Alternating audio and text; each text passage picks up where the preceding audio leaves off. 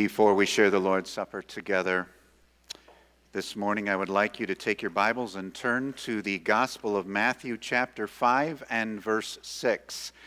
Matthew chapter 5 and verse 6. This is part of what is known as the Beatitudes in the early part of Matthew chapter 5. It is also part of Jesus' famous Sermon on the Mount, which is found in chapters 5 through 7 of the Gospel of Matthew. In verse 6, Jesus says this: "Blessed are those who hunger and thirst for righteousness, for they shall be satisfied." For they are the ones who shall be satisfied. If you're visiting with us this morning, all of 2017, we are looking at what it means to be a disciple of Jesus. What does that word really mean in all of its fullness if taken in the context of the entire Bible? We just spent 5 messages looking at what it means to abide in Christ, that a disciple of Jesus longs to abide in Christ every second of every moment of every day. Now we are going to turn and have another kind of series within the larger series, and we are going to look at a disciple's emotions. What is the role of emotion, our emotions, in the Christian life? And our first point this morning is a disciple's emotions. God has created each person with deep-seated emotions. Folks, we are emotional beings, all of us. I don't care how stoic you may think you are, how quiet you may perceive yourself, every single one of us have been created by our Creator as emotional beings. And when we come to Christ, we don't lose our emotions. We want our emotions to be Spirit-controlled and Spirit-led. If you stop and think about it, the Bible is filled with emotions. In fact, I think we could safely say this morning that the Bible is a very emotional book. Think of just the Psalms. In the Psalms, the psalmists tell us to shout to the Lord, to praise the Lord, to thank the Lord, to rejoice in the Lord. At the same time, we see psalms of lament, where the psalmist is sorrowful, weeping over his own sin and over the sins of the people of Israel. On a number of occasions, David says in the Psalms that my tears, my weeping have been my food day and night.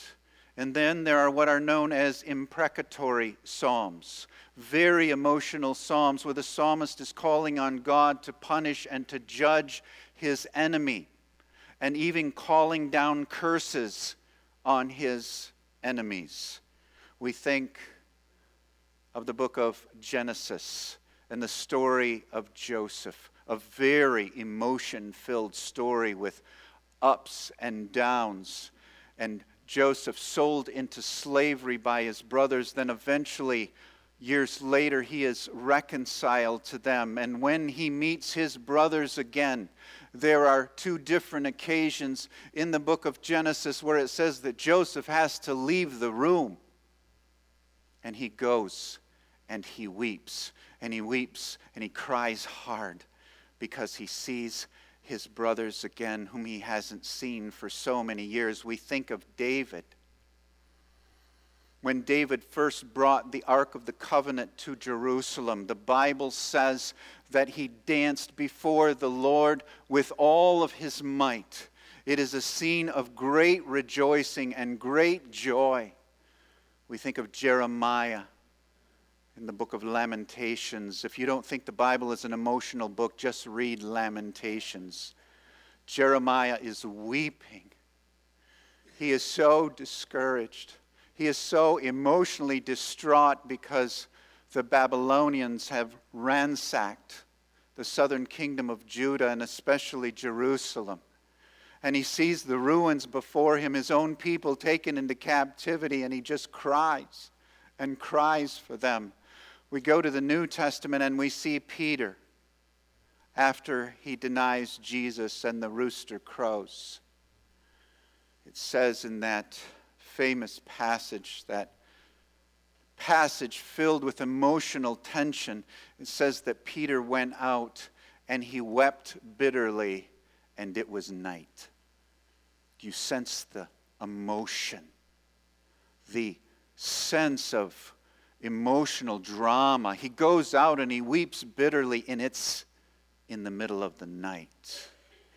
And then we think of Revelation chapter 5, where we have the 24 elders, and we have people from every tribe and tongue and people and nation, and we have angels that are countless. There are thousands upon thousands upon thousands of angels, where the Apostle John says you couldn't even count how many there are, and all of them are praising the Lamb, and they are saying, "Worthy is the Lamb who was slain," and there is this great scene of rejoicing and praise. And folks, I want to say to you this morning that God wants us to be Christ-exalting, Holy Spirit-filled, emotional believers. He does. He wants us to express our emotions to Him. Now we know, don't we? We know very well that what God means for good, Satan means for evil. We always need to be mindful that if our emotions are not Spirit-controlled and Spirit-led, they can be sinful and they can be very dangerous. In our culture, we have this whole category called crimes of passion. And with uncontrolled emotions, people have murdered, they have raped, they have stolen, and they have abused other human beings. And even as Christians, if our emotions are not Spirit-controlled and Spirit-led, our emotions can lead us to grave disobedience. Because of uncontrolled emotions, some Christians have cheated on their spouses. Because of uncontrolled emotions, Christians have indulged in pornography. Because of uncontrolled emotions, many of us struggle with lust, bitterness, anger, and envy. But the opposite is also true. When our emotions when they are Spirit-controlled and Spirit-led, our emotions can provide us with some of the most beautiful and satisfying times in our lives. Oh, the joy, the unspeakable joy that comes from being married to someone you love. The emotional joy that comes from having children and watching them grow, and having grandchildren and having great-grandchildren. Or I think of the hunter, the fisherman, the hiker, the traveler, and they behold with great emotion the majestic creation of God. They see the beautiful mountains. They see the incredible sunrise and sunset. They see the still lake. They see the awe-inspiring ocean. And it just fills our senses with great and beautiful and wonderful feelings of emotion. Next week, next Sunday morning, we are going to look at what I call the Siamese twins of the Christian life: desire and discipline. God wants us to have passionate desire, and He also wants us to have very structured discipline in our Christian life. And we must not stray one way or the other, or we will do great harm to our Christian life. But that is next Sunday morning. This morning, as we look forward to communion, I want us to focus on this one verse. And so our second point is hungering and thirsting. Jesus pronounces a blessing on those who hunger and thirst for God. The term righteousness here in Matthew 5:6 refers to a hungering and thirsting for the one who is righteous, and that is God himself. I believe that verse 6 is the quest of the Christian life. God wants us to constantly hunger and thirst for him. I think of that classic passage in the Old Testament, which many of you have probably memorized, and if you haven't, I would strongly encourage you to do so, and that is Psalm 42 and verses 1 and 2. As the deer pants for streams of water, so my soul pants for you, O God. My soul thirsts for God, for the living God. When can I go and meet with God? That ought to be the cry of all of our hearts. My soul pants for you, O God. My soul thirsts for God, for the living God. Here is the question of your life. When can I go and meet with God? In the physical realm, if we are to survive, we must satisfy our hungering and our thirsting. Think about it this morning. How much of our earthly lives are spent satisfying our hunger and thirst? Well, in the spiritual realm, we are to hunger and thirst for the things of God. We are to hunger and thirst for God himself. Without abiding fellowship with God, we are restless and dissatisfied with life. We are. Only God can fill the great emotional needs that we have in our lives. We think of that famous quote from Augustine where he says, my life was created for you, O God, and my heart is restless until it finds rest in you. Oh Lord, we were created for you, and our hearts are restless until they find rest in him. And if we don't find rest in him, we will be restless and we will be dissatisfied. There are times when we are disappointed with people because we expect them to fill what only God can fill. One of the things I share with young couples when I do premarital counseling with them is do not expect your spouse, do not expect your husband or your wife to meet expectations that only God can meet. Do not have unrealistic expectations for your spouse, or it will do great damage to your marriage. Folks, there are longings within your soul, within your heart, within your life that only God himself can fill. In this passage, hunger and thirst speak of a starving, dehydrated person. A starving and dehydrated person has a single, all-consuming passion for food and water. That's what it means when he says, blessed are those who hunger and thirst for righteousness, who hunger and thirst for God. Let me tell you, if you were truly starving, if you were truly dehydrated, nothing else in this life would have any attraction to you. Nothing else would get your attention except food and water. In the early part of the 1800s, one of the better-known Bible teachers at that time was a Plymouth Brethren pastor named John Darby. In John MacArthur's commentary, he quotes from John Darby on Matthew 5:6. And Darby writes this, "To be hungry is not enough. I must really be starving to know what is in God's heart toward me. When the prodigal son was hungry, he went to feed on the husks, but when he was starving, he turned to his father." I love that last sentence. I want you to think about that this morning. When the prodigal son was hungry, he went to feed on the husks, but when he was starving, he turned to his Father. As I mentioned, righteousness in this verse means to live in complete harmony with God. You want to know God and to have your life be completely harmonious with God himself. To hunger and thirst for righteousness, to hunger and thirst for God is a longing. It is a longing to make him the center of my existence. It is a hungering and thirsting to live out who I really am in Christ. Do you remember?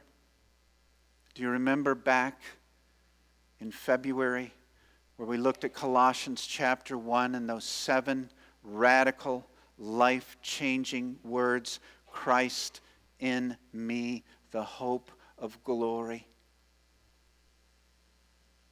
To hunger and thirst for righteousness is to say, I want to know what it really means. I want to live out every day what it really means to have the resurrected and living Christ living in me and through me every single day. I want to know.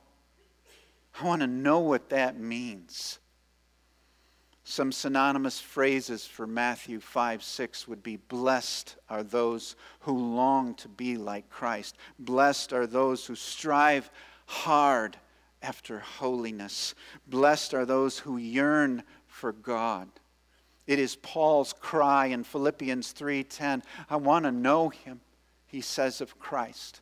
I want to know him and the power of his resurrection and the fellowship of sharing in his sufferings. This whole idea of hungering and thirsting, William Hendrickson in his commentary says this: it is an intense desire, an earnest yearning, a relentless pursuit. John MacArthur describes it this way: a strong desire, a driving pursuit, a passionate force inside the soul. As we go to communion this morning, I want you to think with me. We are spiritual beings with great spiritual needs that can only be filled by our Creator and Savior. Or let me put it another way. We are emotional beings with great emotional needs that can only be satisfied by our Creator and Savior. Folks, our part is to seek. God's part is to satisfy. Our part is to seek. God's part is to satisfy. As you take the bread and the cup this morning, I want you to ask yourself this question. Have you lost the passion that you once had for God? Have you lost the emotional passion that you once had for God? As you sit here this morning, can you classify your desire for God as being like that of a starving and dehydrated man or woman? I fear for far too many Christians, they are no longer hungry, and they are no longer thirsty. The fire doesn't burn like it once did. Some have filled their lives with religious things, but they're no longer hotly pursuing God. Are you hotly, passionately pursuing Him today? For some Christians, they become passionately involved in programs and causes. Oh, they've got their social cause, their political cause, their particular ministry in the church, and they may be passionate about that, but are they passionate for God Himself? Are you passionate for Him? This beatitude, Matthew 5:6, is an important ongoing evaluation of my Christian life and your Christian life. Am I hungry and thirsting for God? It doesn't mean you won't have struggles. It doesn't mean you won't get discouraged. It doesn't mean you won't have times of doubt. But it does mean that through it all, you will hunger. You will hunger and thirst for God and His righteousness. Blessed, Jesus said to his disciples, blessed are those who hunger and thirst for righteousness, for they shall be satisfied. At this time, we will share the Lord's Supper together.